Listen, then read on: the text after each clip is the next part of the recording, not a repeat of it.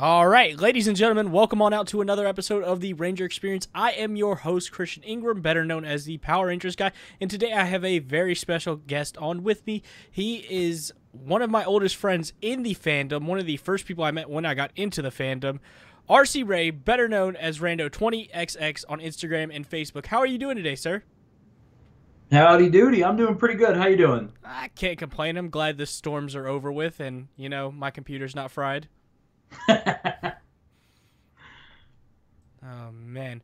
But today we're going to be talking about your journey and whatnot through the comic universe and how you got started and what projects you're working on. So I guess the best question to start out with is how you got started doing comics and how you got started in art.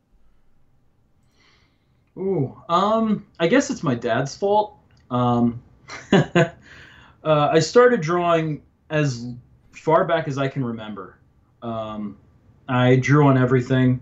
One of the things that I did really early on was I would take a lined paper, I'd draw on it, and then I'd staple it together and give it to my mom to critique. Tell her what is it. Of course, it's amazing. Because it's what every mother's going to tell their kid. Best thing she's ever seen. Yeah. So that's where it started, and then Dad would take me to conventions. He'd take me to car shows. I saw Gravedigger, the Batmobile, General Lee, the Beverly Hillbillies mobile. Oh gosh. Oh God, Knight Rider. I've seen Kit like a dozen times. That's such a my cool dad car. would take me. Oh, dude, Kit's amazing. Kit's amazing. It's the original. And while I was at these conventions, I'd see other like comic book artists and people like that at these booths. I was like, you know what, I want to do that. Well, I mean, you definitely started doing it, because some of the art you have is amazing. I think your Power Rangers art, Mega Man's just original characters, the album covers you've done. In my opinion, you're one of the best artists in the world. Whoa, that's high praise. Thank you. Thank you. I mean, it's true. I was sitting next to you when we were at Fayetteville and seeing you draw some of those sketch covers. I'm just like, Jesus Christ. I don't think that one you did for Will took longer than, 20, 30 minutes? Yeah. That was, honestly, that was universal. At some point when I was about 18, 19, I started working in the creative department at Universal Studios. And I started doing henna tattoos. And that's very, very quick commission work stuff. Anything that you think that you can draw, the guy next to you can draw better and faster. So you just got to be fast. You always got to be fast. Oh, so it's a speed game. Yeah. Oh, well. Well, speed and quality. Because you could do it fast and then do it poorly. Then nobody's gonna want to come to you again. But you do it fast, and then you do it with acceptable quality. Then they'll come back and be like, hey, can you do my little girl? Can you do my wife? Can you put a Thor on my back? I want Thor on my back. So okay, I'll do Thor on your back. You're fine. Oh, gosh, man, that's actually interesting. What's the weirdest place you ever had to put a tattoo? Ooh. I forget her name for the life of me, but it was probably one of the most terrifying experiences. I got to meet Terry Hulk Hogan at Universal Studios, and he had me do a henna tattoo on her lower back. It was anxiety inducing. We didn't really talk much. We didn't really, have a deep conversation or anything like that. But, your hand and your face are kind of right up on her behind, and there's no way around that. And right next to you is not only her father, but a multi-WrestleMania champion. Oh gosh, I would have been like, I'm just doing my job, sir. Please don't kill me. Yeah. Oh man, that must have been intimidating. Oh, beyond belief. How long did you end up doing henna tattoos for? I want to say I think I did it for about 3 years. I Well, no, I'm sorry. I'm sorry. I did henna tattoos for like about a year, and then I went into the creative department in the back lot, and then I was designing bags. I mean, hey, like that's not bad. That's a foot in the door to Universal Studios, so it's not a bad job to have. But Yeah. that sounds really cool though. How was it doing that though? How was it designing the bags? It was kind of the same thing where it's like, if you take your time, you're just gonna get booted from it. There's somebody right next to you who is more than willing to do that same job just as well and even faster. So I didn't get any like kind of like career building connections in that department, but it did teach me a lot of work ethic in terms of being a commercial artist. Well, that definitely sounds like something that like would teach you skills that you I'm sure you still use to this day. Oh, absolutely, absolutely. So even though it was like just a younger person's job, you still bring the lessons to you to this day. But at that time, were you working with George Perez? No, that was actually when I was working with George. That was before then. I worked with him when I was like 16 or so when I first met him. Yeah, Um, I think we have a picture. Let me find it real quick. oh yeah, Here we go. yep, there it is. Yeah, there's you and Mr. Perez, who is best known for he created the Teen Titans and the Infinity Gauntlets. He did the JLA Avengers. Like he's big. Yeah, I was apprenticing with him during his time putting together JLA Avengers. I helped him with a lot of inking at the time.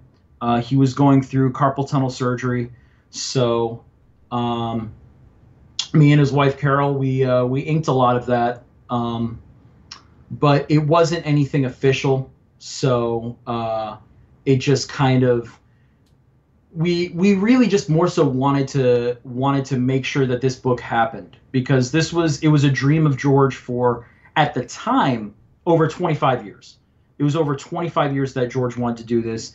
He actually had pages from a an 80s iteration of this story that never saw light.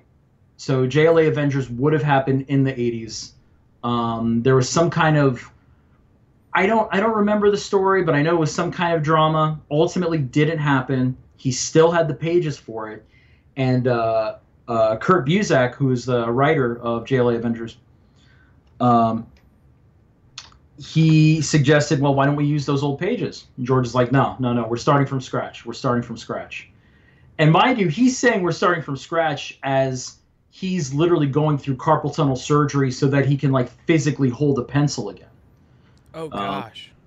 yeah, it was heart-wrenching because we knew that this was probably going to be the last major event book that he would ever do. This would be he was infamous for Crisis on Infinite Earths, a story in which he drew a giant. If you look up George Perez, Alex Ross, they did a collaboration in which George drew every DC superhero, every DC protagonist, title protagonist between 1938 to 1985 in one image. Oh gosh.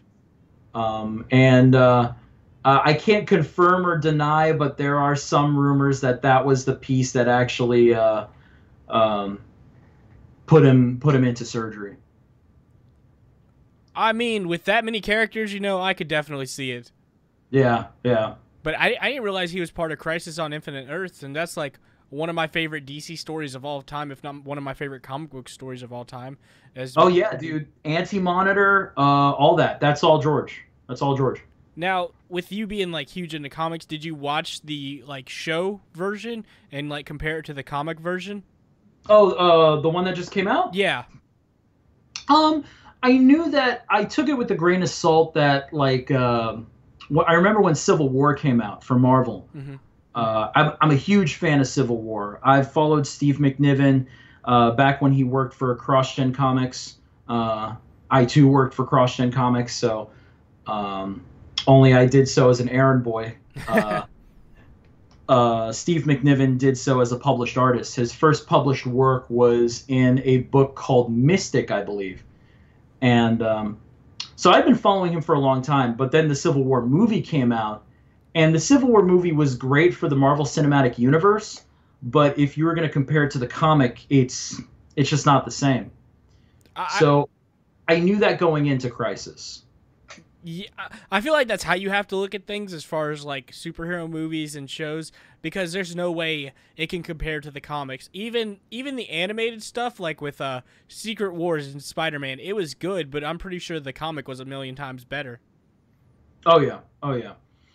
So when you were working, I was really happy that Brandon Routh was back in it as Kingdom Come Superman. That was probably my favorite. Oh yeah, and then what is his name? God, dude from Smallville. Tom Welling. Yeah. See, I Yeah. I actually got to work with him. After that, I was at GalaxyCon Richmond, had volunteered for the day, and they're like, "Do you know how to use a camera?" And I'm like, "LOL, okay, yeah." I'm like, I mean, sure, but they're like, "All right, you're gonna be taking pictures for Tom," and I'm like, "Okay." And I hadn't seen any of Smallville at that point, but like he was talking about his cameo on Crisis. He's like, "Yeah, I was literally there for a day to film that." I'm like, "Oh, Oh. Real quick about this picture, though. On the right is George Perez. On the left of me is another artist, Austin James. He is by far one of the most talented artists that I know. He's worked with John Leguizamo. He's worked with Joel Silver. He has a piece that he did for Jeff Goldblum that was purchased by Jeff Goldblum and then given to producer Joel Silver.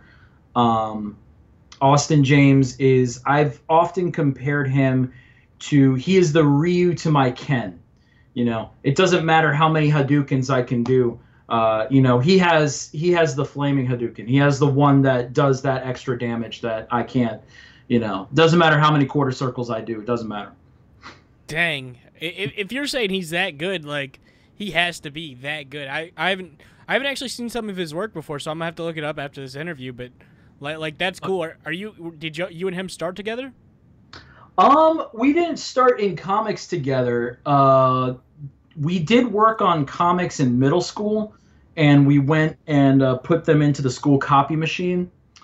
And every once in a blue moon, I'll run into somebody from back in the day. They'll be like, "Hey, I still have your comic, you know, from back in middle school and high school." And I'm like, "Nah, man, burn that. Just burn it." Oh man, do you look back at like some of the stuff you did when you were a kid and you're like, "Oh my gosh, like I don't want anybody to ever see this."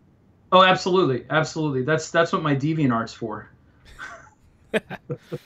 Oh my gosh, but like working with George at this time, did that lead into working for like the nerdcore scene for like albums and covers? Not really.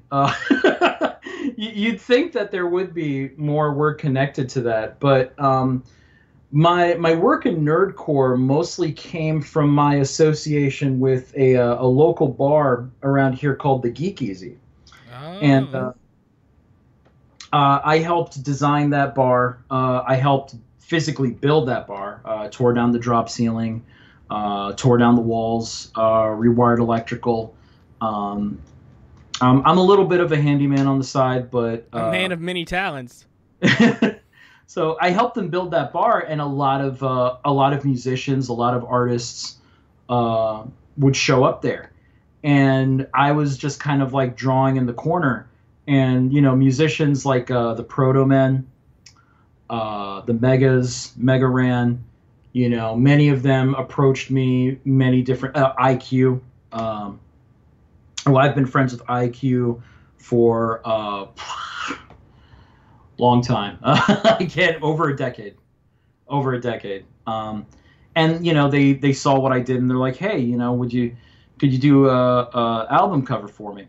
And the first one who asked me that was Chris Allen. That was IQ. And I said, sure. I've never done anything like that. So I did an album cover for him, and it got so much traction that the artwork got so much traction that Funimation ended up hitting him up, and they ended up publishing it on their website.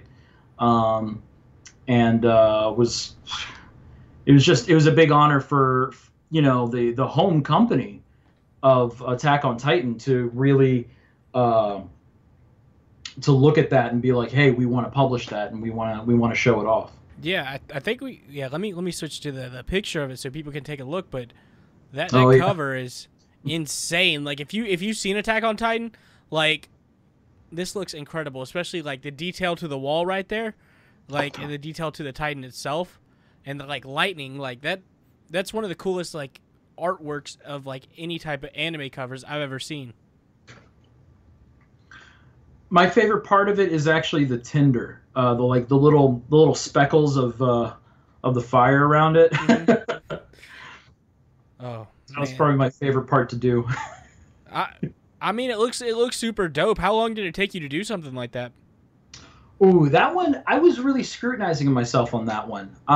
In hindsight, I could have gotten done very, very fast. But all in all, because I also did the typography. This was something that at the time was new to me, that typography is a trademarkable thing. If your letters and if your logo is too much like this guy, you could get in a lot of trouble for that. So the letters of IQ are actually taken from the manga cover of Attack on Titan. Except, some of those letters don't actually exist in the words Attack on Titan. So I had to make like new letters for it, had to vectorize it, make sure it's in 600 DPI, which basically means you could print it on the side of a building and there won't be any degradation to resolution. So I learned a lot about that. It was a lot of learning curves with this one. So you had to go through like YouTube and like, all right, I got to figure this out. Oh no, nobody. I couldn't find anybody on YouTube that was doing anything like this. So what I did was I hit up my friend Heather Scott. She's a colorist. She's had a number of published works herself, and she gave me kind of a little bit of a crash course in doing album art. And from that point forward, that kind of became my thing for, I guess I've been doing nerdcore stuff for 7-8 years now. So. Yeah, that's a long time to be doing stuff like that. And then here, let's get this is the cover by itself, but like the attention to detail on that is insane. It's actually 3 different layers. So like I drew the wall and the leg on a different piece of Bristol, and then I drew the body, and then I drew the smoke. All of that was like on different like physical layers, and then I scanned them up and put it together. So the only thing that's digital is the lightning bolt, but everything else in there is traditional. Oh, dude. See, I didn't know that. That's actually really cool. Oh man. And like, did you watch Attack on Titan before you like made this, or? I'll be honest, I've seen 4 episodes of it still. That's fair. I'm really bad. That's fair, but not only did you do stuff for like Attack on Titan, but you did like some stuff for Mob Psycho as well, like some Mob Psycho art, like. This one, like Mob Psycho is already a trippy anime, and like for those who watch it, like it's like it's like you're watching it on acid, but it's like if you watch it on acid, it's just that's much more. Not that I'm condoning doing drugs. Don't take that this way. The Power Ranger Guide does not condone the use of illegal substances on this show. Just to be clear. Yeah, I feel like I have to say that at this point, but yeah. Like this was for Lex, the Lexicon artist. She's a hip hop artist out of San Francisco, and extremely talented. Highly recommend. Again, very. She's been all across the country. Been on stage with people like Mega Ran, MC Chris, just all around, all around. Yeah, and like I feel like with you doing like art like this, like your name got out there pretty fast. Like, am I right? Yeah, yeah. She hit me up. It got to a point. Actually, it's gotten to a point. I haven't ever hit up anybody for work in the nerdcore scene. Everybody's kind of hit me up on it. And I was on a Greyhound from Portland to Los Angeles when Lex hit me up. And it was like a 26-hour drive. And then I get this text message like, hey, so, I love your artwork. Could you do an album cover for me? And so I'm over here like on the bus, just kind of like sketching out ideas for different album covers. And so far I've been fortunate to do 3 LP covers for her. So. Oh, that's awesome. That must have been a pain though, doing it on a bus like that. Oh yeah. Did anybody ever ask, hey, what are you doing? Yeah, a couple people. It was a good conversation starter. I can imagine, especially like with the way buses shake. Like I couldn't do it. I can't even read on a bus. It gives me a headache. Oh yeah, I stayed in Chicago for a little bit. I was well. There were some extenuating circumstances, but long story short, I was kind of homeless on a train, on the L train in Chicago for about little over a week, and I was like about 16 years old, and I was drawing in a sketchbook for food, and mind you, I couldn't get away with that now. Back then, I was a kid, and kids can get away with some of the damnedest things. Oh yeah. But I got used to just kind of drawing on like moving objects, as you're like in a bus or a train, as they're like go go go go go go go go go go go go. Oh man, I feel like that's a good skill to have. Like another good skill to have. Yeah. Oh man, but like this cover, like it's super trippy. But I think there's another one. Let me find it. Sorry, it's just not that one. This one. Oh yeah, that's the most recent cover I've done for Lex. I think that was for Psych Major, I believe is the name of the LP. I think. Or no, it's I Know. Shit, I typed it on there. What am I talking? Oh, it happens. I mean, it happened. But like, the art for this, it's like, it's so reminiscent of like things like Mob Psycho, and like it seems like there's a few other anime components thrown in there. Like, is that what you were going for, or did you like specifically pick like one anime to try to like pull from?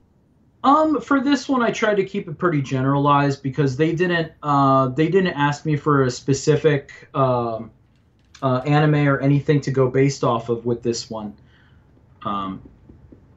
So I just kind of ran wild with it. It actually started off as a daily post. Every so often, I'll make posts every day of the year, sometimes every day of a season or every day of a month. The most that I've done consecutively was nearly 600 posts, like 600 days in a row. Oh gosh. Of just like continuous daily posts.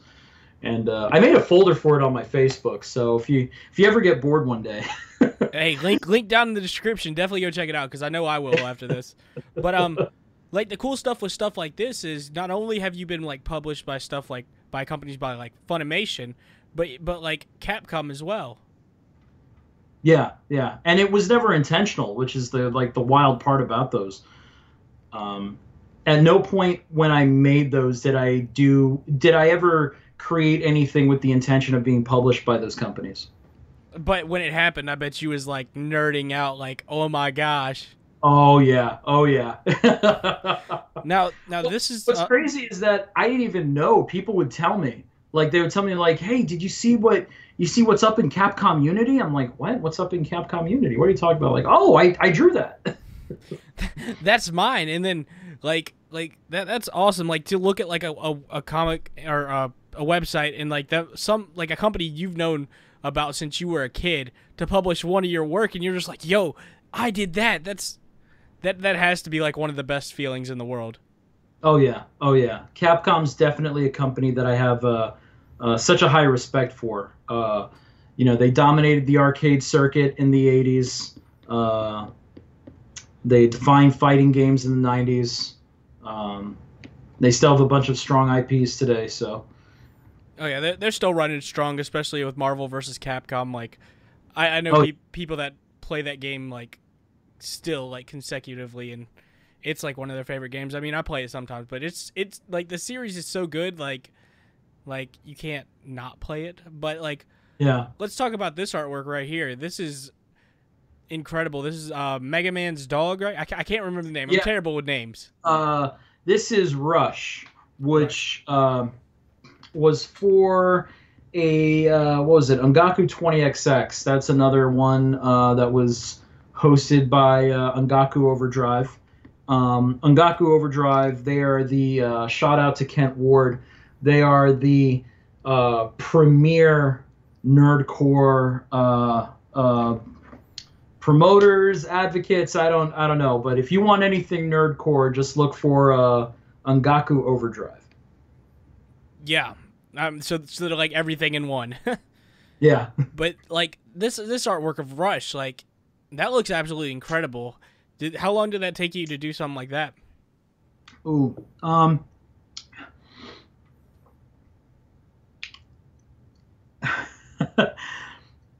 a little embarrassed to say because like I did get paid a little bit for it. Admittedly, it probably took about an hour altogether. I don't think that I got paid I think I got overpaid. But again, shout out to Kent Ward for paying me. I don't think with something like art, I don't think there's ever such a thing as overpaying for good art. So I guess I feel bad because like I know how quick it takes me, like I know how I can do it. And sometimes there's some pieces where I'm like, okay, I'm gonna charge like, this and that for it. And then there's some that, they already offer like, hey, you've done it for this much before, we'll pay you this much now, and it's like, oh, but this is like a Mega Man thing that I probably would have drawn anyways. But isn't that the best though when you like I would have drawn it anyway for free, but okay. Free money. Yeah. But speaking of Mega Man, let's go to this picture. Mega Mania. Oh, yeah. This was this was another one that accidentally got published by Capcom. I don't know how you accidentally get published, but that's where it started. I had proposed the idea of Mega Mania many years ago. And Kent Ward wanted to do, it wasn't called Mega Mania, but we wanted to have like a Mega Man anniversary party.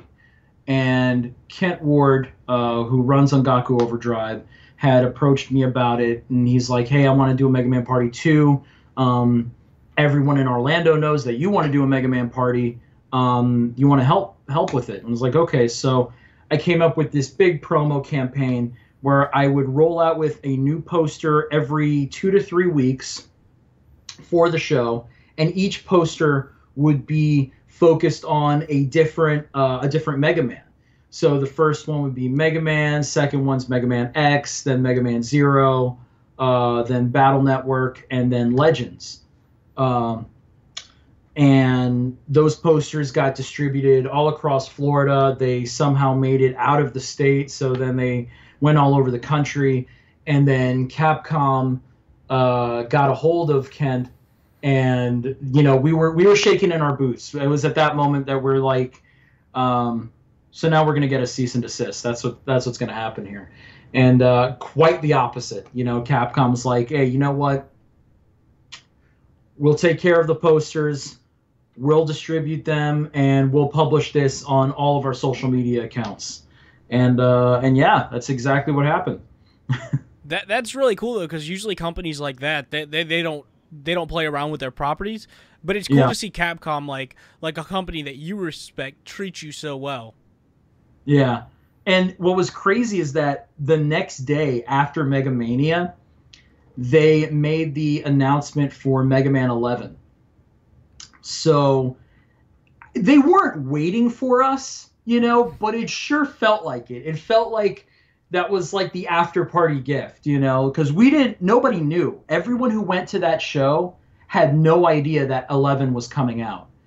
And just to have everybody gather together, I mean, it was packed. There were hundreds of people from all over the region. The Megas are from LA, Bit Brigade's from Atlanta, Mega Ran is from New England, Kadesh Flow is from the Midwest. So we had people from all of those regions packing into the Geek Easy to see this show. And just to find out, like, the day after, by the way, do you still love Mega Man? Because guess what? We got a new game for you. Dude, that's an incredible story, because it's like, all right, y'all did all this, and then the next day, here you go. Yeah. Oh man, that's super cool. Got tongue tied there for a sec. What was your favorite Mega Man game you ever played? Oof.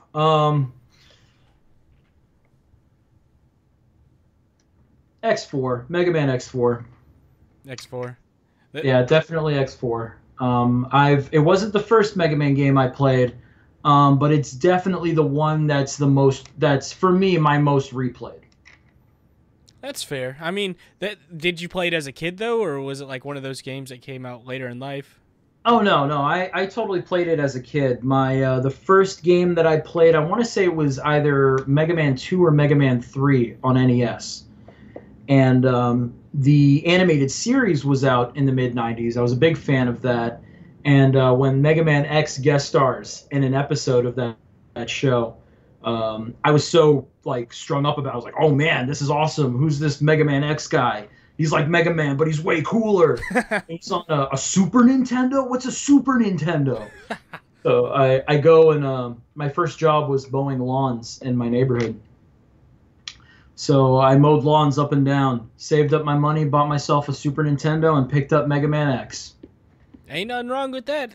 And it probably felt so much better playing it, knowing that you had paid for it yourself. Oh, yeah. Yeah. But my dad never got me anything. I mean, sometimes it happens like that. Well, I should say that. He got me the means to get my own things, like it was his lawnmower, it's his gasoline. Yeah. It's kind of like that. My dad lived on the theology of, give a man a fish, you feed him for a day, teach him to fish, and then you feed him for a lifetime. That's not a bad way of thinking, though. I wish more people were like that, especially these days. Yeah. But what was your favorite Mega Man series that you watched? I'd say definitely, probably the Ruby Spears '90s show. It's the one that has the nostalgia goggles attached to it. I can't watch that show and not feel like it's Saturday, Sunday morning on USA or Fox Kids or whatever was putting that show out. I mean, yeah, that's how I feel about some shows, and it's like I feel bad for the kids, especially in this era. They don't have like Fox Kids anymore. They'll never know like growing up with that. And the bad thing is they have everything at the touch of their hand, so they can just look anything up they want to. So oh yeah, Saturday morning means nothing. Not anymore. But yeah. Like with us growing up, it meant like, oh, cartoons. Yeah, and you had to wait for it, and you weren't sure what to expect. And sometimes you end up watching stuff that you might not have gravitated towards normally, I don't think that I would have watched Sailor Moon on my own, but then it's on like 6:30, 7 o'clock in the morning, right after Dragon Ball Z. So I was like, okay, this is pretty cool. I mean, as a kid, you're like, it's not bad, but I did try to rewatch it a couple years ago, and I'm like, I can't get past the first episode. I'm going to leave it. I'm going to remember it the way it was. Yeah, sometimes it's better that way. So some shows you have to. I mean, but Power Rangers was on at that time, and which season of Power Rangers did you start with? I started with Mighty Morphin. I actually started with Day of the Dumpster. I was young enough to where I was in first grade when Day of the Dumpster came out. And at the time, I was very reluctant to get into Power Rangers because I was a Batman kid. I really liked Batman. I swore up and down on Batman the Animated Series. That was my jam. And then, here come all these kids. They're like, no, Batman's stupid. You got to watch Power Rangers. And I'm like, what's Power Rangers? So we go to the playground, and everybody's picking specific colors. And I don't have any context to what these colors are. So then I start watching Power Rangers, and I watched as they introduced a character called Tommy Oliver. And that was when I really started getting into Power Rangers. And I guess, to be fair, I didn't really stop until Countdown to Destruction, which was the finale to In Space. And that was when, because there was so much conclusion to it. Yeah. Zordon's dead, and it was a big deal. So when Lost Galaxy came out, I didn't actually watch Lost Galaxy till much later in life. I mean, that's fair. Countdown to Destruction was voted by Watch Mojo as the best Power Ranger episode of all time, and it like you said, it was a good conclusion. So, like, if you didn't like the cast change or whatever, like, it was a good way to end the show. Yeah, absolutely. Now, with In Space, you finishing it with In Space and it being, I think, your favorite season of all time. How did it goes up there? It goes up there. I wouldn't say it's my favorite of all time. I'd say it depends on my mood, but it's definitely in my top two. It competes with RPM. See, I'm the same way. On some days it's RPM, some days it's In Space. It's like, depending on my mood. It's like, Yeah. Like, do I want to watch post-apocalyptic or do I want to watch space? Yeah. Because I'm a big Star Trek, Star Wars fan, and I'm also a big Terminator, Mad Max fan. So, I mean, yeah. Now, did you watch RPM as it was airing? I did not. I didn't find out about RPM till after, I think it was a Watch Mojo video for the top 10 Power Ranger seasons. And that's when I saw the premise there. I think they put it at like number 4 or something. I thought it was number 2. Was it number 4? It was up there. It was up there. It was definitely in the top 5. I know In Space got 1. Of course, yeah. Yeah. But when I saw that and I saw the description for RPM, I'm like, whoa, I think this is my Power Rangers. I think I might like this.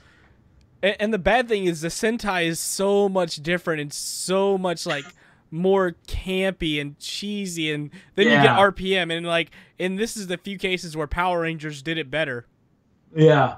Oh yeah. Like, but since you didn't watch it when it was coming out, like, dude, it was a struggle because it was airing on like local channels at like 5 or 6 in the morning, and sometimes it wouldn't come on. I remember it was like the 2008 election. I was watching Power Rangers, and then Sarah Palin came on the TV, and I'm like, she's not a Power Ranger. What is this? I'm like, I just want to see the Gold and Silver Ranger, and that was the episode they debuted, and I'm like, this is really annoying. Don't you know I can see the command center from my back room? I mean, not to get political, but it's like, I don't want to see any politics when I'm trying to watch Power Rangers. Right, yeah. So, like, you don't know the struggle of trying to watch RPM, and I feel like it would be a lot of people's favorite season if they didn't have that struggle of trying to watch it when it came out.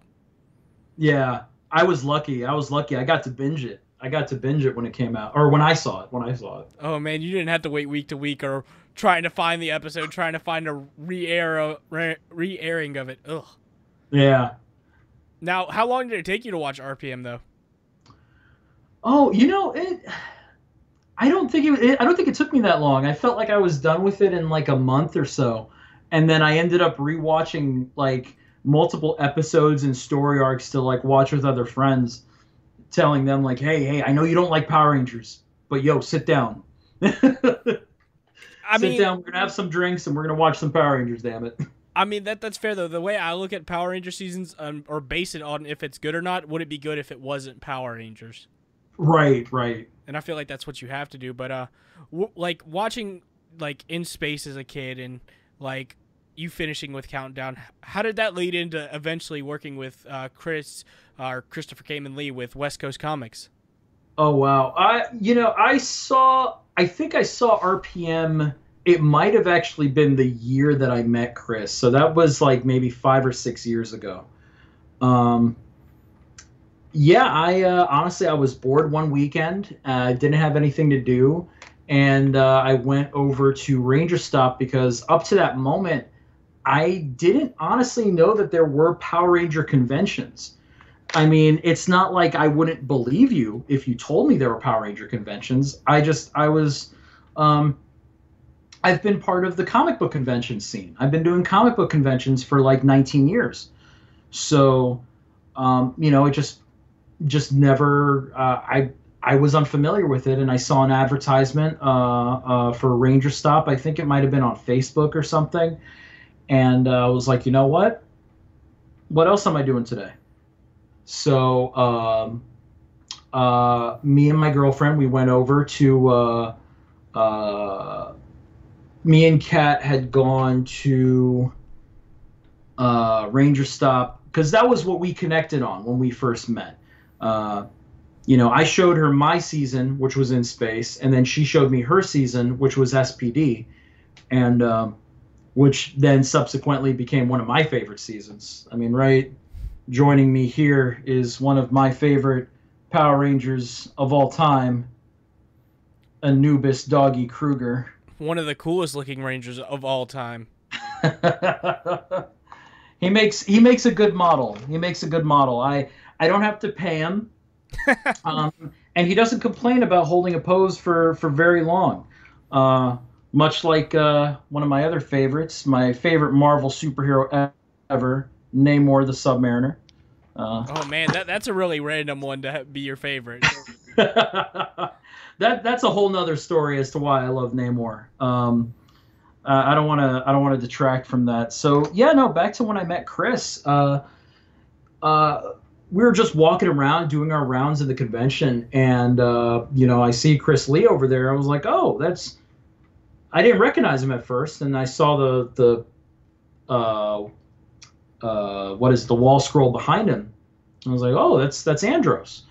I liked Andros. Okay, so I go up to him and say what's up, and he seemed like a really kind of down to earth dude. We had kind of similar temperaments and similar humor, and then I see he has a comic book on the shelf. I'm like, oh, you do comic books? He's like, yeah, I do comic books. Oh, well, I do comic books as well. And then I started showed him my sketchbook, and he was impressed. He was impressed. He was like, get back to me. He's like, okay, get back to you. And then I come back and I drew him a picture of RoboCop because he liked RoboCop. He made a comment about my phone case. He's like, oh, I love RoboCop. I'm like, okay, I'll draw you RoboCop. So I draw him a RoboCop, and he's like, oh, come to dinner with us. I was like, I don't really have the money for that kind of thing. He's like, no, that's not what I asked. I said, come to dinner with us. I was like, all right, dude. And we went to Bubba Gump, and several people were there, including Zach Santiago, who's an amazing cosplayer and fitness instructor. Oh God, Travis Earls, Donut. There were a lot of people there. And we had like endless amount of gumbo. It was wild. And from that day forward, we kept in contact via PlayStation. We ended up playing a lot of games together, and then he asked me to formally work for him for West Coast Comics. And I guess the rest was history from there. Yeah, because let's take a look at some of the West Coast Comics stuff. Where's that? I hate this software sometimes. There we go. Oh wow, yeah. In the not so distant future. Yeah. Oh. Hang Hang on one second. It seems like it deleted your stream from here. Let me add you back in. Oh, there we go. Yeah. Sorry about that. I don't know what happened. No, you're good. You're good. This software sucks sometimes, but hey, it is what it is. But yeah, let's talk about that. Like you drew these covers, correct? Yep, absolutely. So when I met Chris, he had already had 6 issues of LA Crazy Town completed. And he had issue 1 printed, but he was having a hard time selling them. So I came up with the idea for him. I didn't come up with the idea. Other comic book publishers have this, which are called sketch covers, which are these variant covers that comic book artists that can draw. They can just draw. And they're very popular in the comic book scene. If you have any said comic book and you see one of your favorite artists at a convention and they want to, you want to get their work on this particular comic, you could take it to them. So the idea here is that, any artist could do it. Any artist could draw on the cover. To be fair, more often than not, it was me. I would end up drawing on the covers. And since then, Chris, he sold a lot of them. There were times that I would draw on them, and then I would just give him the sketch covers that I had already drawn. For example, this one to the left of Case, I drew that at his house, and then I gave it to him, and I believe he sold it at Brooklyn Comic Con. So yeah, that was a lot of fun. And the poster to the right was honestly just kind of out of nowhere, just for fun. I typed up like a pitch, something that could explain the universe in a sentence, just a very, very short 1 to 2 sentences style thing. And he loved it. He was a big fan of it, and he loved the sketch covers. So. Oh yeah, like these both look incredibles, but you've done like sketch covers for different Rangers. Like let's take a look at some of them, like Zordon, David J. Fielding. Oh yeah. It's funny because Chris and I had Skyped with Dave Fielding like two or 3 years before I ever actually finally met him, and this was at Ranger Stop where I finally met him, and it was a really cool experience. He's a really awesome guy. Oh yeah, dude, he's super cool. But like, you did that one, that's Zordon obviously, and it's really, really, really good. But he's not the only one you've done that for. Like, let's take a look at Michael Copon. Oh yeah, there's a little story behind that one. I met Copon. I had a booth next to him. I was sharing a booth with Chris Lee at Fayetteville. You remember? Yeah. He was right next to me, and he saw that I was drawing, and so Copon, he starts like creeping over my shoulder, like, what you drawing? What you drawing? And he sees that I'm drawing. I think I was drawing Cyborg Superman from Reign of the Supermen. And he's like, yo, I love cyborgs. He starts freaking out. He's like, hey, I think it was like the last 10 minutes of the convention, because he was pretty busy. He had a lot of people at his booth. Yeah. So it was like last 10 minutes. He's like, hey, can you draw me a sketch cover? And I was like, oh, dude, like, we got 10 minutes, bro. Like we gotta break down the booth. We gotta get ready to like drive for 14 hours back to Florida. I'll tell you what, are you gonna be at Ranger Stop? He's like, yeah, I'll be at Ranger Stop. It's like, you know what? I'll draw you something nice at Ranger Stop. So fast forward, I think it was like 3 or 4 months later, he's at Ranger Stop, and I drew this picture of him in the jacket, doing the pose. For I believe it was like a DNA lock that the Morphers had.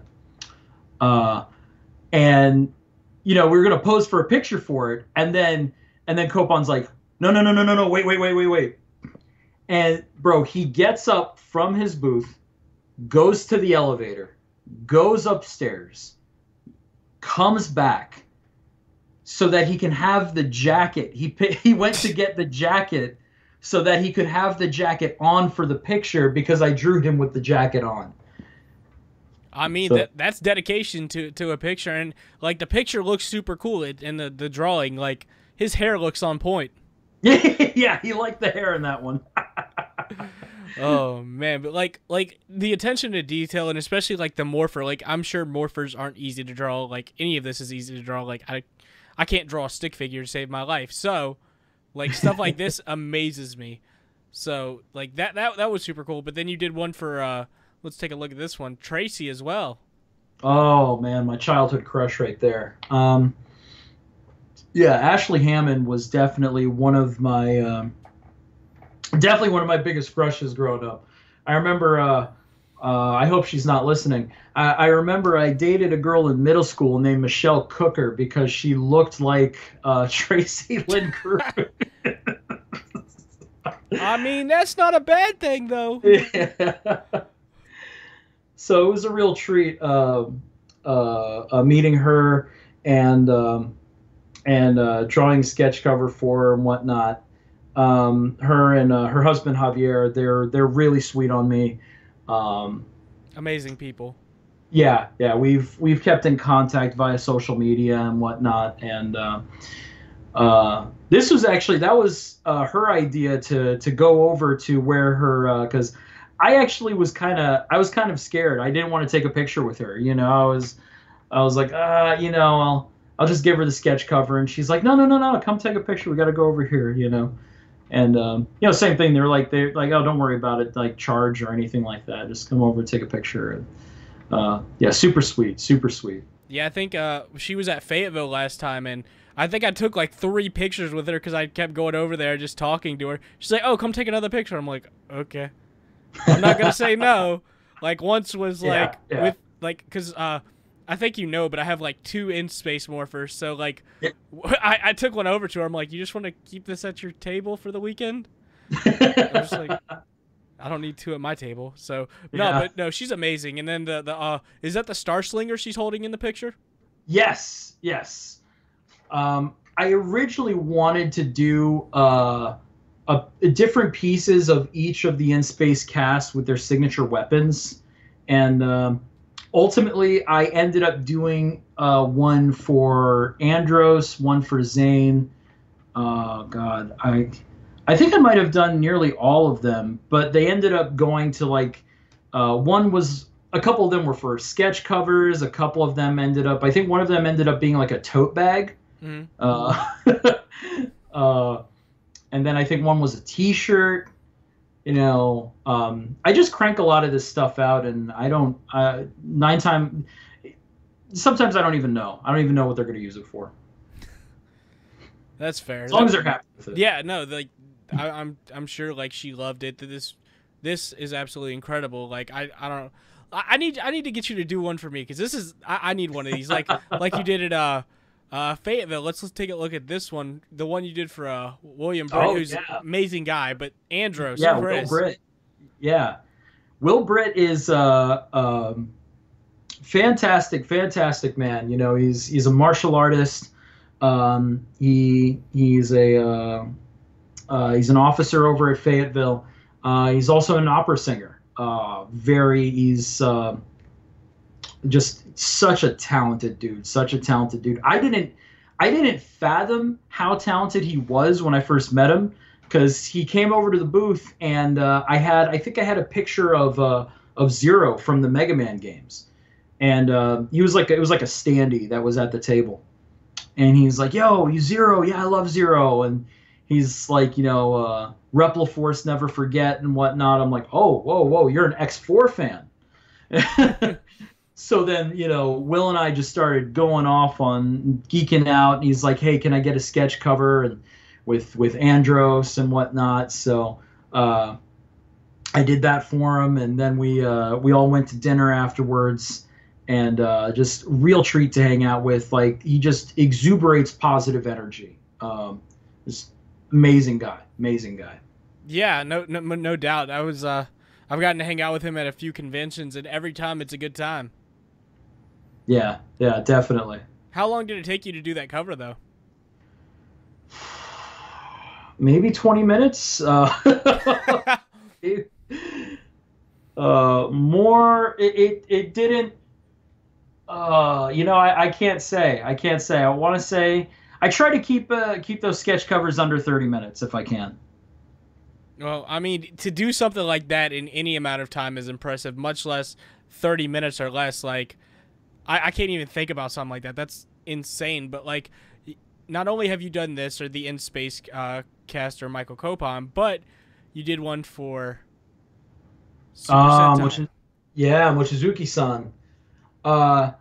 Yeah, Yuta Mochizuki is he's Kamen Rider J, as well as the original Tyranno Red, to which the footage was used for Jason, and subsequently Jason Cardenas as well. He got some footage from his particular season. And I met him at Ranger Stop, and huge language barrier. But he saw what I was doing. He saw I was doing sketch covers, and he was, first off, shout out to Mike Bioni, who owns the Ranger Stop IP. He gave me prime real estate in terms of booths that year. Behind me, behind me was Austin St. John. Okay. In front of me is Chris Kamen Lee. To my left is Mochizuki-san, and then Selwyn Ward is like to my right. So like that's one hell of a lineup. Yeah, dude, I was in an intersection of just very talented individuals, and Mochizuki sees what I'm doing, and he's like,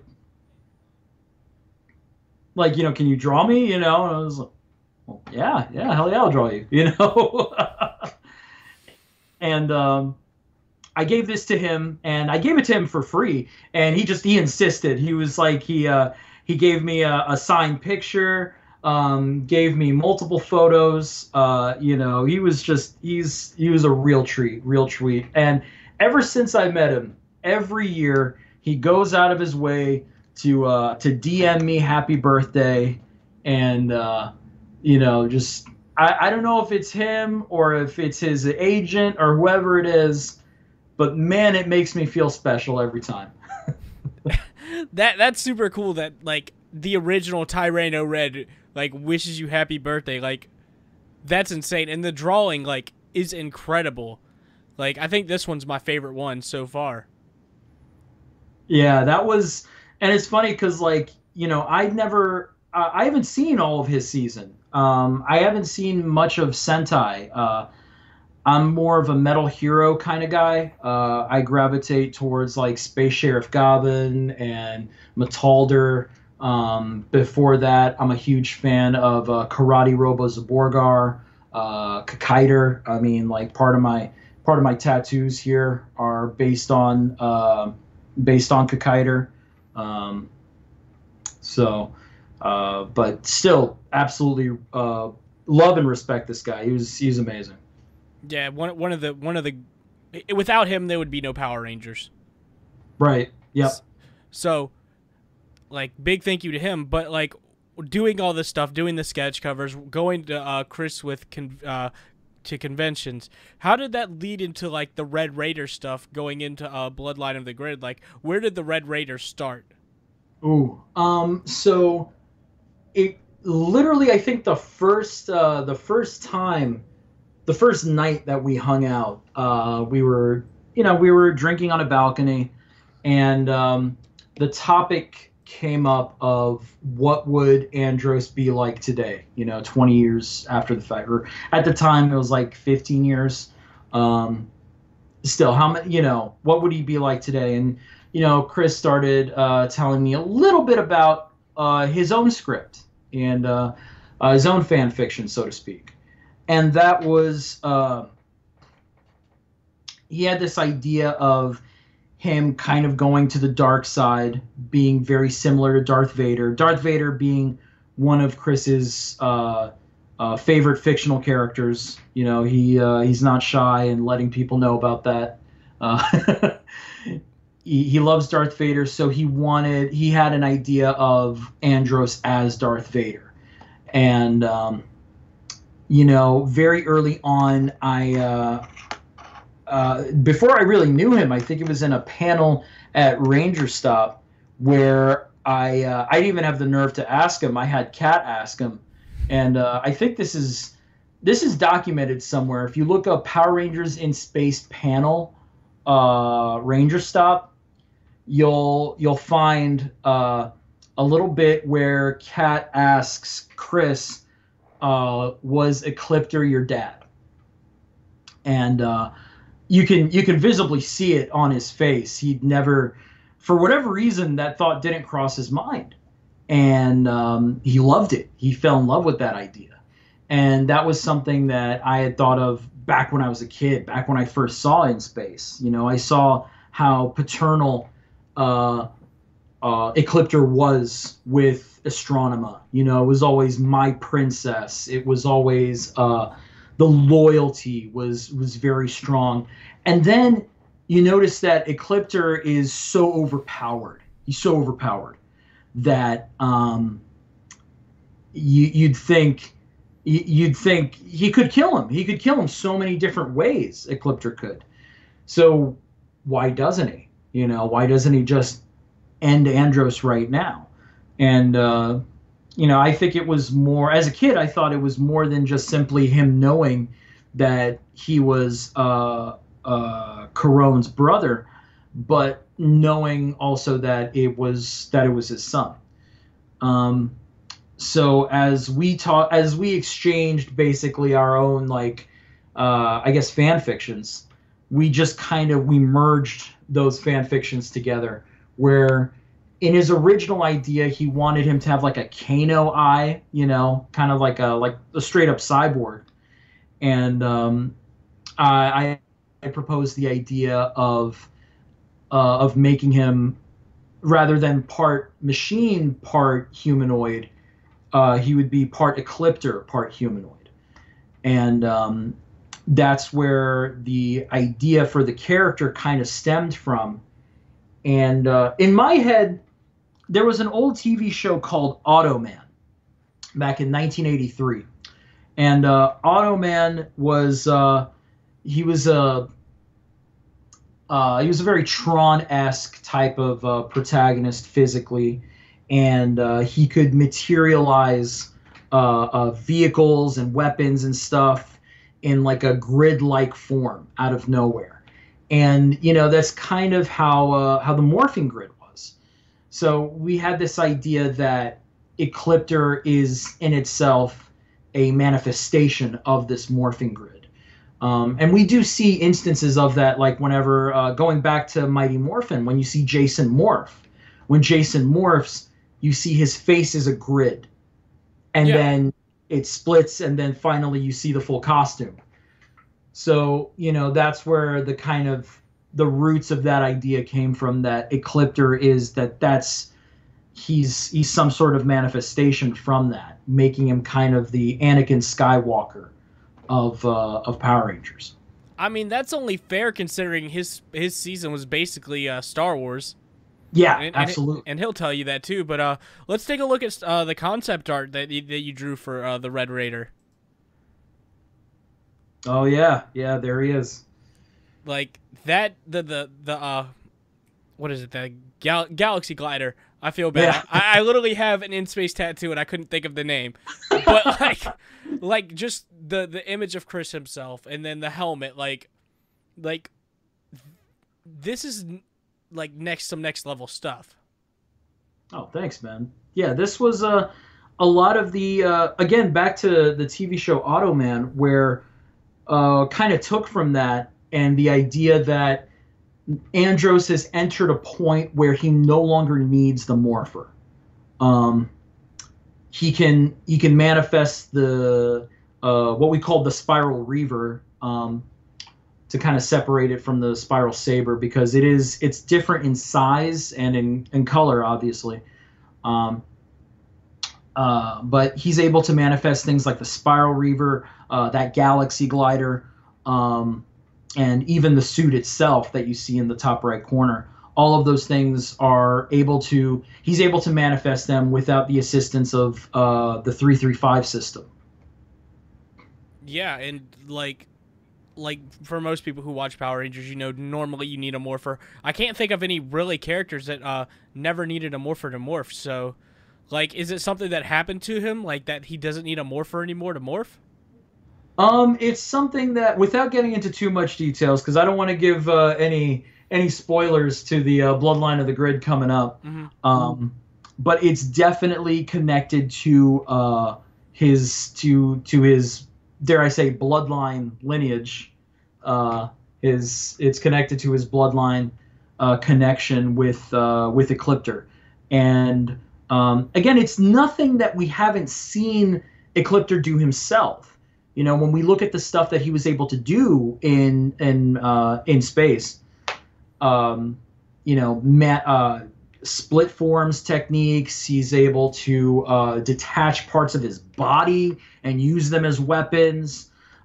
He's able to manifest weapons and energy from literally out of thin air. So the idea is that Andros himself will eventually get to that point, but at what cost? Well, it's a really cool concept and really cool story that y'all were leading to, but I do have to ask, like where does this take place in the time? Like how far after Forever Red does like this stuff start to happen? Oh, this would be it originally. Now, mind you, this is just based on the art that we did, or the art that I did and the stories that we put together. I can't speak for certain as to what's going to happen in Bloodline, but in our original concept, this would be about like 15, 17 years after Forever Red. Okay, so it's not like immediately after Forever Red. No, but it was after Forever Red where he returned to his isolationist state that we see Andros in the first episodes of In Space. Yeah, because in Forever Red, he does mention that he'd been tracking General Venjix for years, and it doesn't look like he had been with anybody else. Right. He's alone on the ship all over again. It's just him and Dekka. Yeah, and Alpha. Right. Which, for now. I don't understand that, but another character that's going to be in Bloodline is the Silver Ranger, Zane, which you drew concept art for it. I think we'll throw it on the screen right now. And tell us about this, because in this, he's wearing the jacket over the suit, and then he has a Psycho Silver Battleizer. Like, where did all this come from? Yeah, this was actually a combination of things. This was it started as a conversation with Chris's mom. Chris's mom was asking me. This is when I was staying with Chris in Los Angeles a couple of years back, and his mom's like, there has to be like a foil for this Red Raider. Like, there needs to be someone who's on his level, but in like a brotherly way, and that's something that Nemo is. Like, you need to hype up Nemo. So in a series of Facebook conversations with Justin Nemo, we had talked about what his character would be doing and what he would want to see out of his character. And one of the things that he was very adamant about was he loved the Psycho Ranger outfit. He loved having it, but he wasn't big on the idea of it being just a costume disguise like it was in the actual show. He wanted to have the psycho power, he wanted to. So the natural escalation of power from In Space onward is the Battleizer. So that was when I was just like, let's just make it a Battleizer form. Let's have like a data card that you could slip into your cell phone morpher, So you put the, you do the morph, you put the card in, but now with that card, you're able to access psycho power created from Astronema. And this kind of makes a connection with that romance with Corone and Zane. Yeah. As for the jacket over the outfit, that was largely based on the idea of try to flip some of his ineptitudes on themselves, to turn his ineptitudes into an aptitude. In the original show, Zane was very limited in the amount of times that he could morph, how long he could stay morphed. Stamina longevity seemed to be a problem for him, and rightfully so. The guy just came back from cryo freeze. You know, he's a bit messed up. He's not doing too well. So now, fast forward many, many years, now it's actually the other way around. Now he has seemingly unlimited connection with his silver powers, so much so that he can actually be pretty casual about it. He can just sit on the bridge of his ship, and that might have been a bit of a spoiler. He's in, let's just say he's in a position of command where he has so much power that he can just casually stay morphed and even have the flight suit or the flight jacket over the standard suit.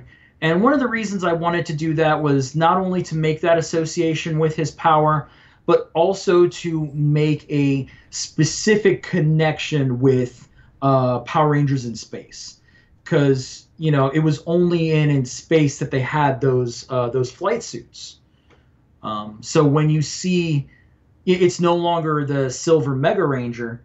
It's, you know, now you see the jacket, you see the flight suit. It's Zane.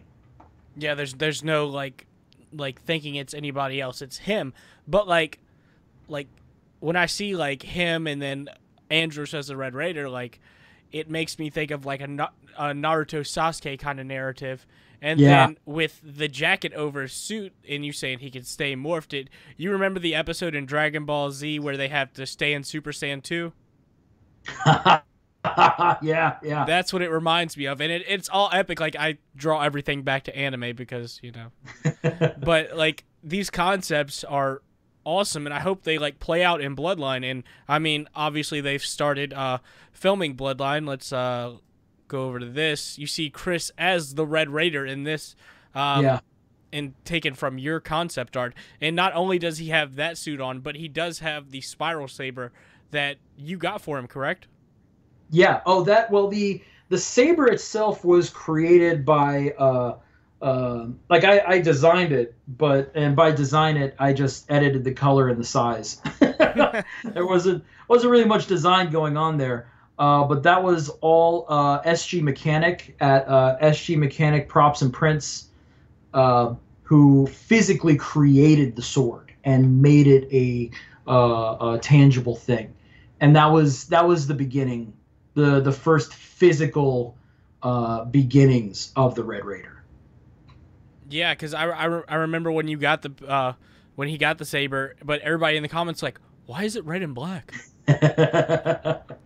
Yeah, and we're all like kind of like, oh, give it time, you'll know. And then when everything's released, everybody's like has their mind blown. I think Chris is like one of the first people to do like a fan film like this, like one of the first Rangers. Yeah, definitely up there. Because I don't, you know, I'm not. To be fair, I don't know how long Jason Frank was working on White Dragon. I know that the Red Raider was something that we've been holding in our back pockets now for a little over 5 years. So it's had a lot of time to develop, and I think once the story plays out, but like with like Legend of the White Dragon, I mean, in my opinion, it's a cash cow and whatnot, but this seems more like a love letter in space. Yeah. When we first started storyboarding it and putting it together, I went back and rewatched every appearance of the Turbo, of like Selwyn and Cassie. And so I went back to Turbo, to their first appearances, and watched every appearance of them up to Countdown, so that we could come up with, you know, what did we feel would be the natural evolution of these characters. And it also helped that, you know, Chris is still friends with his co-stars. So, you know, if we had questions as to what they would be like, well, we'd ask them, like, hey, what do you, Chris asked Tracy, was like, hey, what would Ashley be like? Um, and mind you, everybody who we've been able to talk to on this,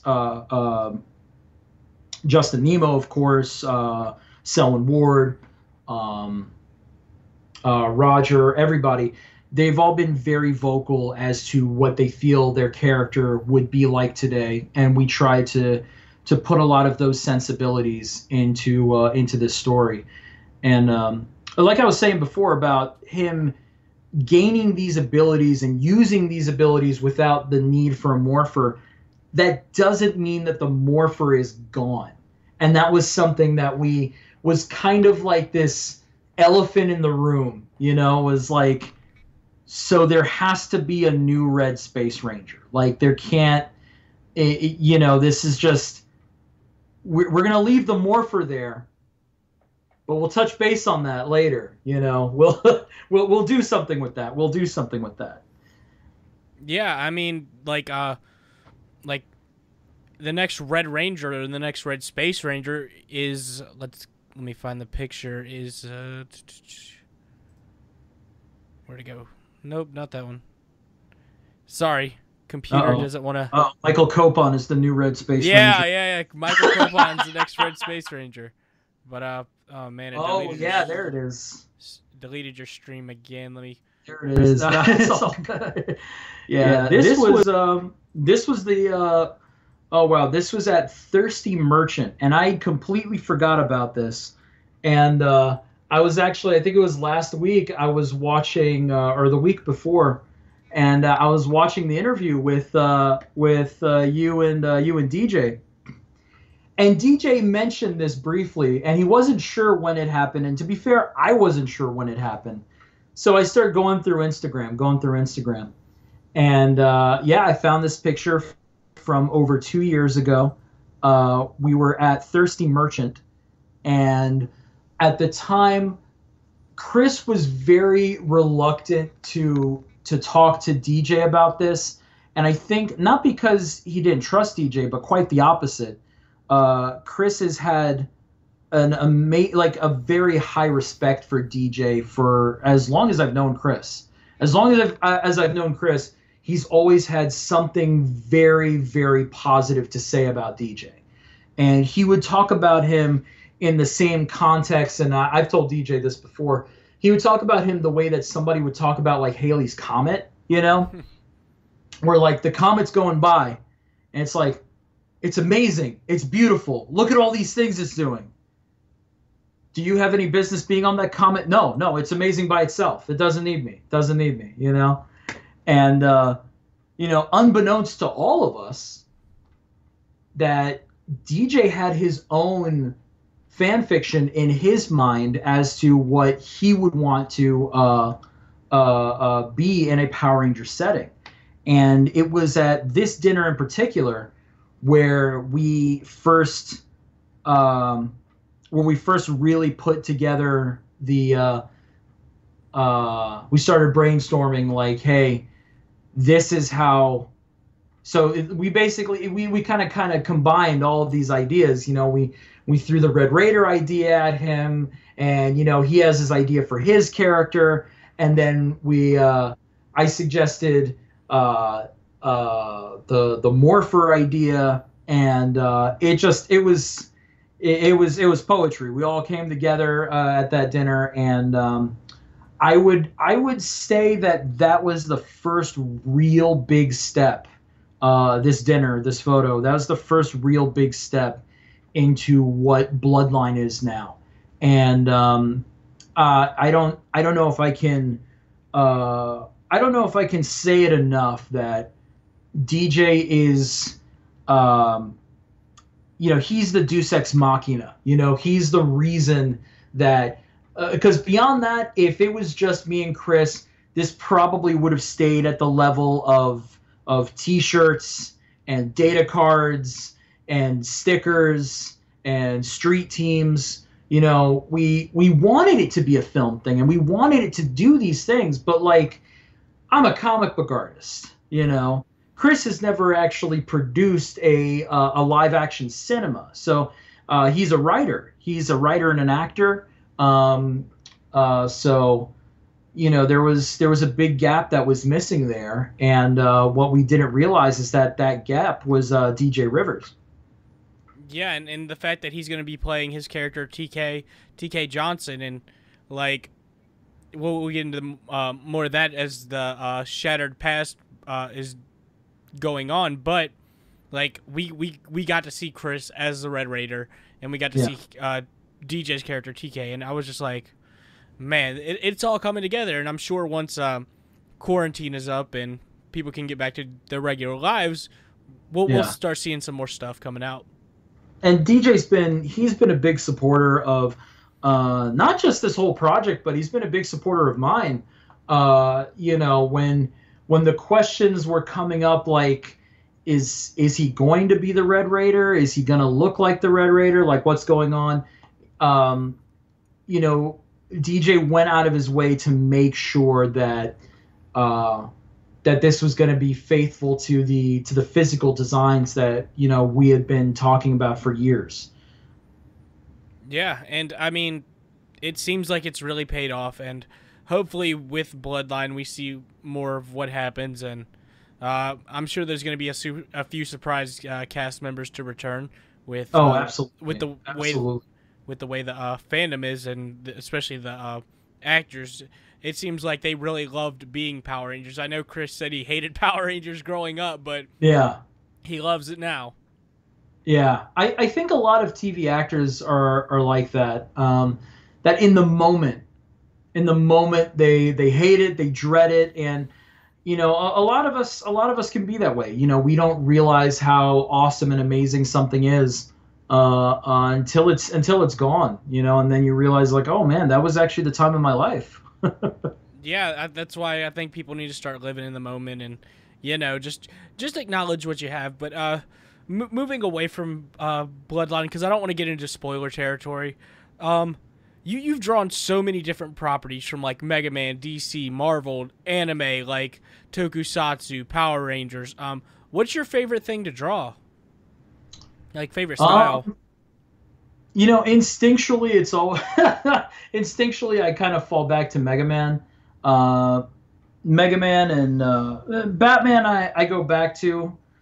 But Mega Man is something that I hold very close to my heart.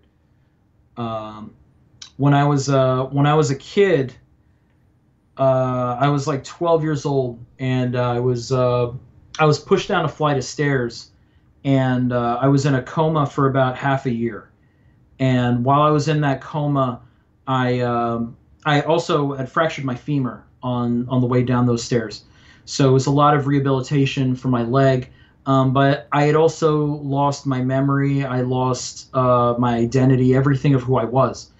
And, I remember my mom, she was really upset. She was really distraught.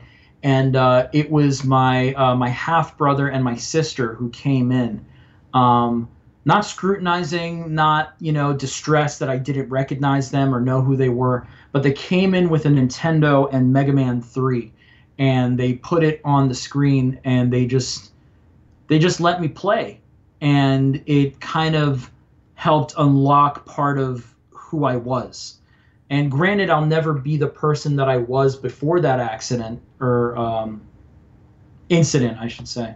But it changed my life, and as a result, Mega Man is something that it's a simple jump and shoot video game, but it has a very, very special place in my heart.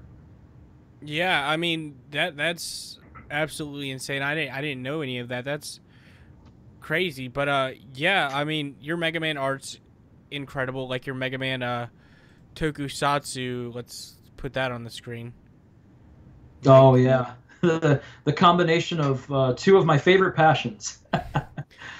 and these look like they could be in an actual show or comic or like movie or animation series. Like, I wish it would be in a live action. Whenever the drawing started off as a, what would you want to see out of a Mega Man live action?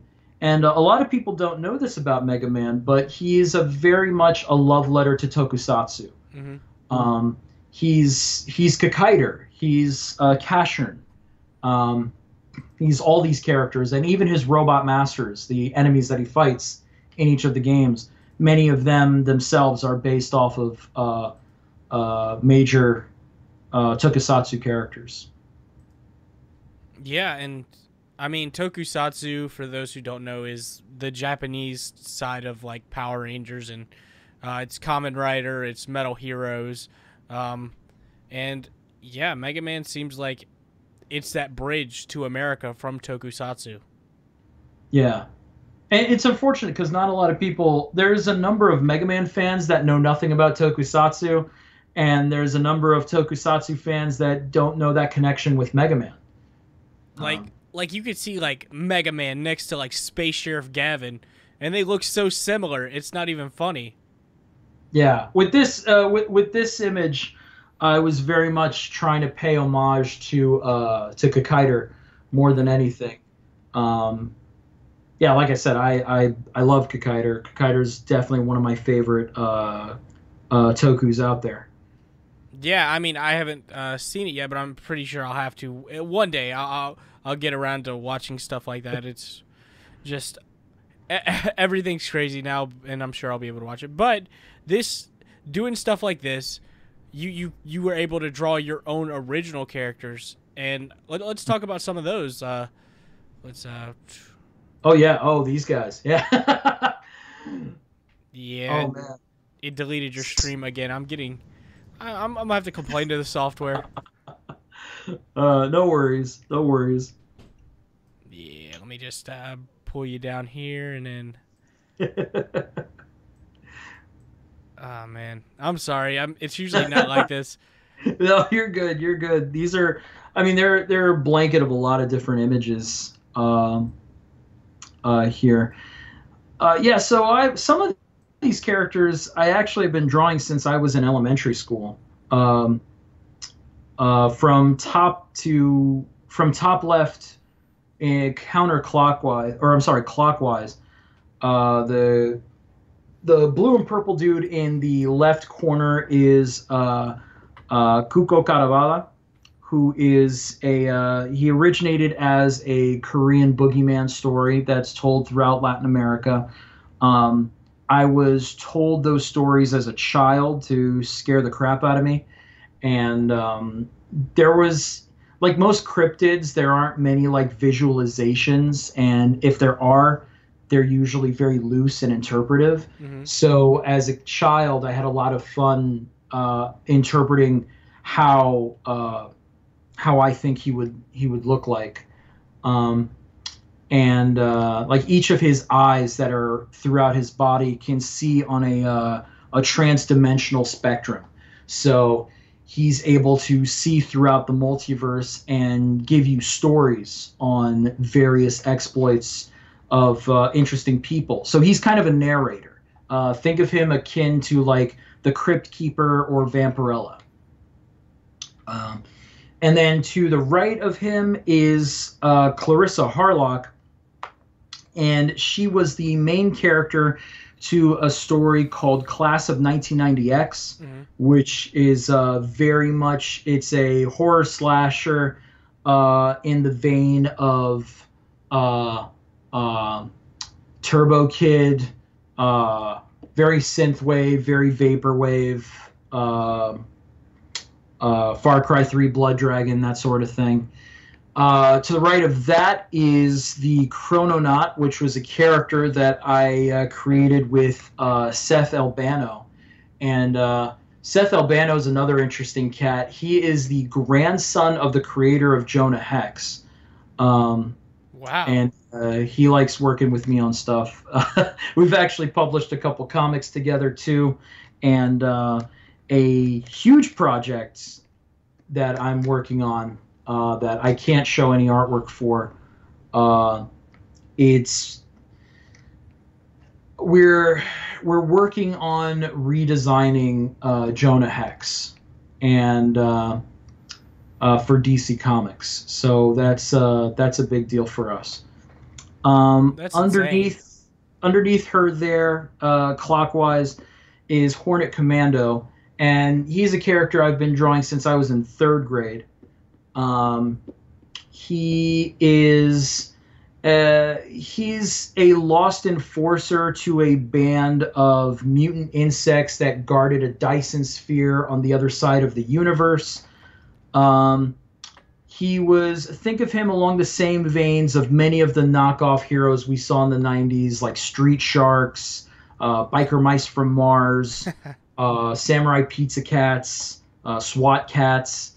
The list goes on. He's essentially from a team that he's the last member of a team like that. And then next to him in the blue is Dr. Prometheum. And I've got 3 different issues for him right now. He's very fledgling, very zany stories. Think of Space Ghost meets Freakazoid meets The Tick, that sort of thing. And then to the left of him is Sparkerhead the Exoslayer. And this was actually a proposal for a side-scroll beat-em-up game that I was putting together with the company Astro Crow. And Astro Crow, if you get a chance, look them up. They are a very talented gaming studio. A lot of cool stuff. A lot of cool stuff out of them. Yeah, and all these characters are incredible. What was like? Which one of these characters was the hardest for you to draw? Honestly,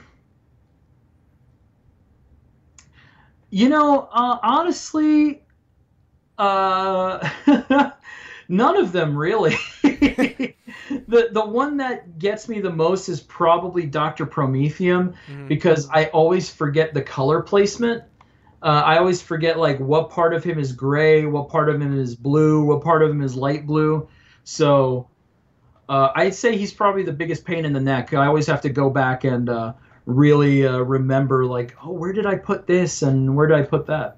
Got to look back for reference. Yeah. But like, all these are incredible, and then you have another original character. Let me find where's it at? Let's put him on the screen. Oh yeah. So this is the big boy that I'm working on this year. It's being produced by myself. Back to SG Mechanics, Prints and Props, or Props and Prints. Forgive me. I have it in my book because I have him booked. Hang on. Okay. Hold, please. SG Mechanics, Props and Prints. Yep.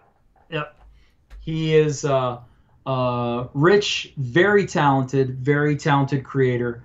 Him and I, the first thing that we really worked on together was the Saber, and from that point forward, I knew that I didn't really, whenever you work with other creators, it's always about like the relationship that you have with them and how you play off of each other creatively. And working with Rich on that, I knew that I wanted to work with him again, and more so on a very meaningful project. And Deathida Killer Biomachine is the amalgamation of everything that I deemed cool as a child. He's a little bit of Red X, he's a little bit of Hokkaider, he's a little bit of Skullman. Absolute love letter to Shotaro Ishinomori, who is the for those who don't know, he's the Stan Lee of Japan. He's very much the godfather. I mean, he created Sentai. He created Kamen Rider, Kakaider, Cyborg 009.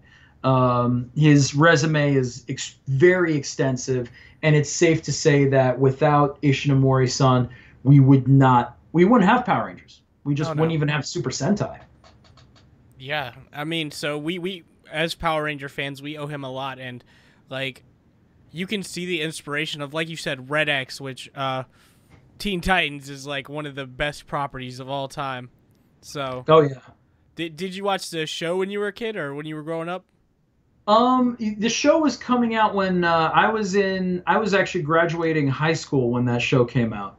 So, I saw a lot of it, and funny enough, I was apprenticing under George Perez at the time, which was a big deal because, or the cartoon was a big deal to him because these were all his characters. You know, this was the first time that we got to see characters like Starfire and Raven in an animated context, and he loves Raven. You know, like Raven is probably one of George's most beloved original characters that he created.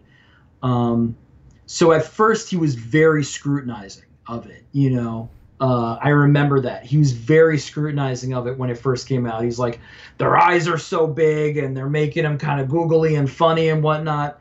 And then the first convention came. The first convention after the show came out. I think it might have been Collecticon.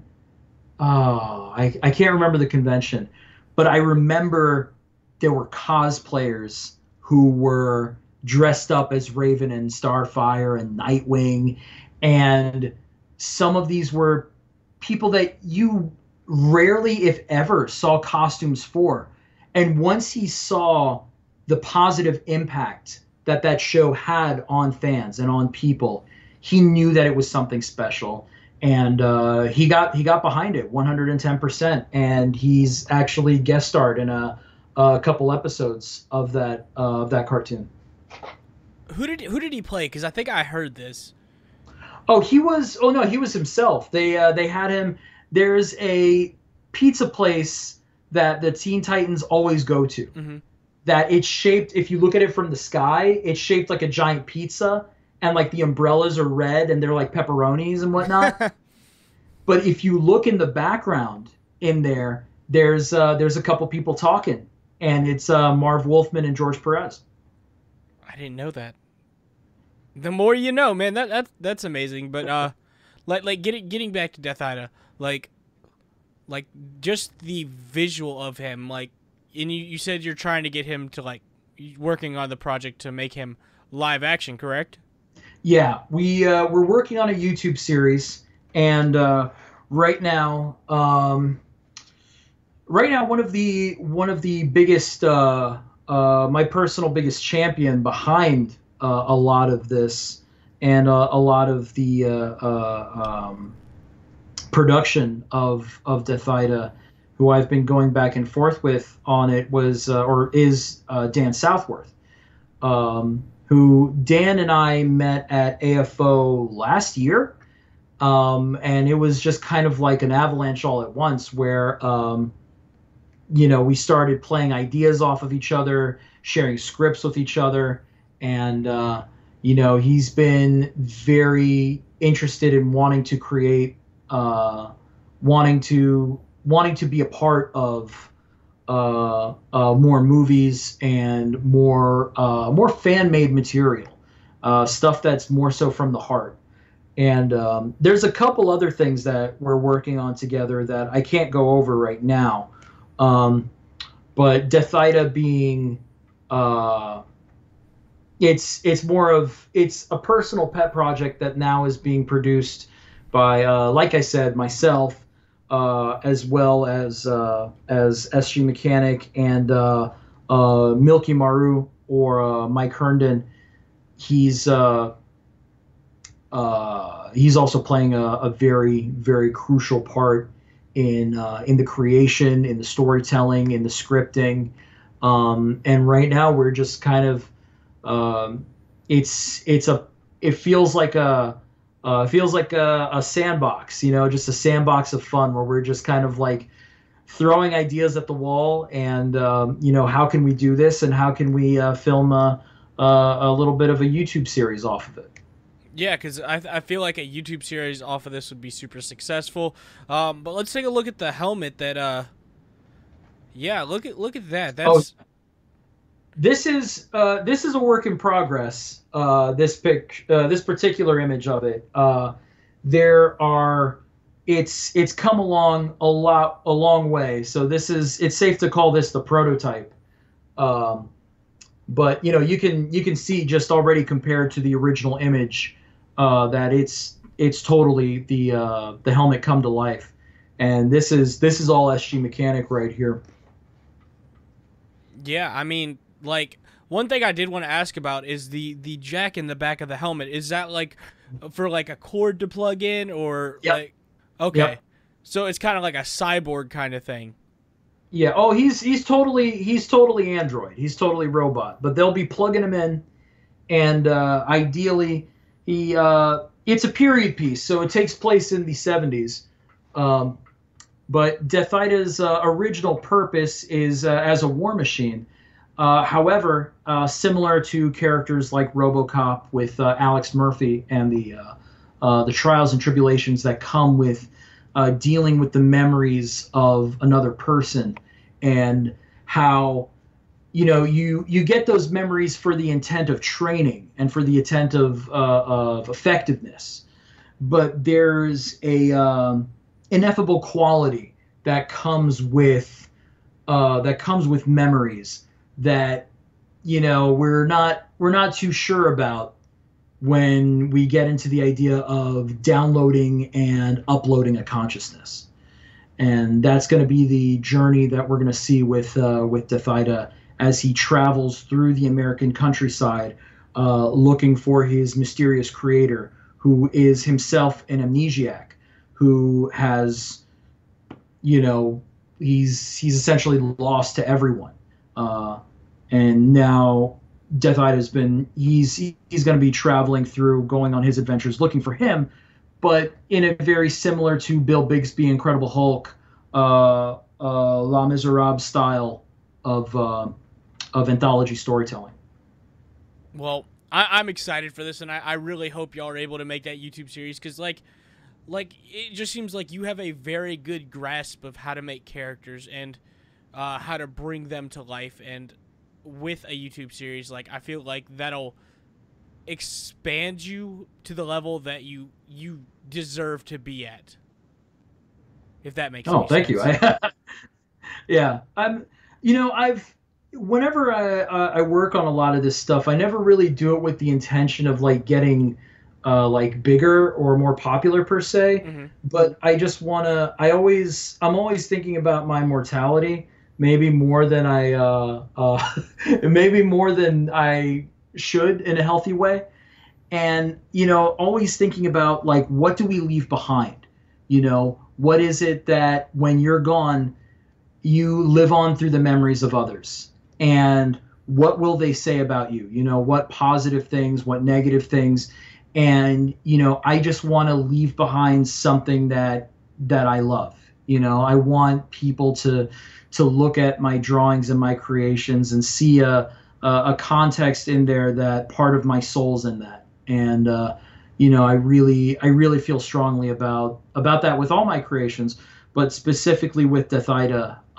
This is the culmination of everything that I've ever loved about Tokusatsu. I mean, it feels like it's like a fusion of everything, and I'm so excited for it. And like you said, like what we want to be remembered for, and thinking about your own mortality, I do that more than I should as well. But I feel like creators do that a lot, and then they want to leave behind a positive message. And I think you, at the end of the day, people will remember you for your amazing art, and not only that, but what an amazing person you are. Oh, thank you. You were honestly one of the kindest individuals I have ever met, and like when I joined the Raiders, like, you were just so nice. You didn't have to be, but you were. And like, even when I messaged you, you were just such a cool guy, and hung out with you.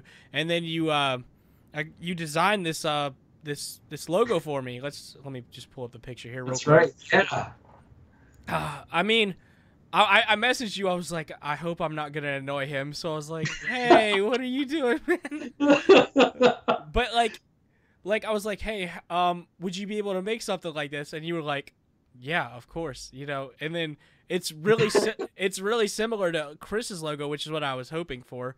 But like you could definitely tell the similarities. But oh yeah, yeah. Yeah, you got the distressed version, and then the.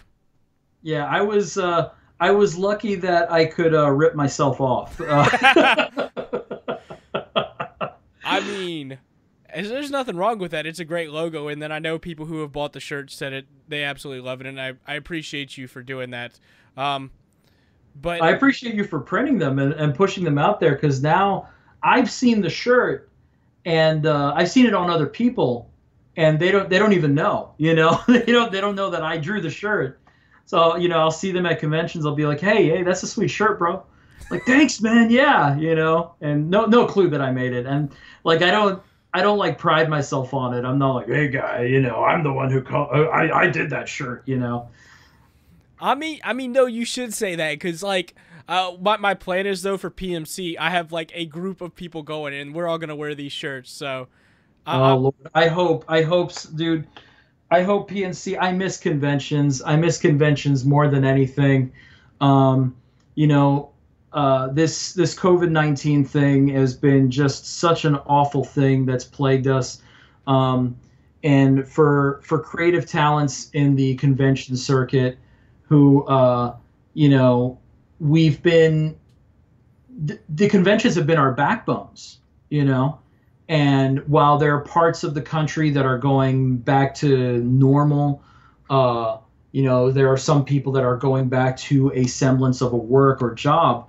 Those of us who have been kind of like the traveling circus carnival kids, setting up these conventions and being the handlers, and there are a number of people that I've gotten a chance to work with in the convention scene that I look at them and I see myself like 18 years ago. Mm-hmm. So many people that I look at, I'm like, man, that's exactly where I was and who I was. And that's where so many of the things that I've worked on couldn't have happened without the convention circuit. And to be in a climate where the convention circuit is it's crippled on itself is it's distressful, or it's stressful, but it's disheartening. But as long as we stay strong and we have the online community now, we've had a series of online conventions that are keeping that spirit alive, and groups, plenty of Facebook groups. I can't even begin to list off the amount of Facebook groups that have kind of become their own little conventions. I think that we can power through it, and I hope that PMC still happens, but I hope that we also stay safe about it. Oh, yeah. And when it does happen, it's gonna be freaking amazing. Oh yeah, and hopefully Ranger Stop ends up happening this year. I don't. You live in Florida, correct? Yeah, right now. So hopefully Florida's okay by the time Ranger Stop is able to happen, and hopefully PMC is able to happen. But I think I've kept you on longer than I wanted to. I didn't want to take up that much of your time, but it's been so much fun talking to you. Is there anything else you want to say before we head on out? Check out Bloodline of the Grid. It's it's definitely the culmination of a dream. Shout out to DJ Rivers again. Shout out to SG Mechanic for making it happen, and shout out to Chris Lee for believing in this enough to where he wanted it to happen. Because at the end of the day, while DJ is the Deus Ex Machina to make it happen, obviously none of it could have happened without Chris. And shout out to Dan Southworth for rebuttaling and the working on Defida and whatnot, and it's I'm sure I'm forgetting so many people, but yeah, no, I can't. That's Wow. I want to thank you again for coming on. This was an amazing episode, and I enjoyed talking to you so much. Seeing your art is just so inspirational, and it's just incredible. But guys, remember, be here next week. I will have on the Red Raider himself, Mr. Christopher Kamen Lee, live at 7 p.m. Eastern Standard Time, 4 p.m. Pacific Standard Time, I think, Thursday, July 2nd. So be here next week, guys. Thank you, Rando, and thank you, everyone, to watch.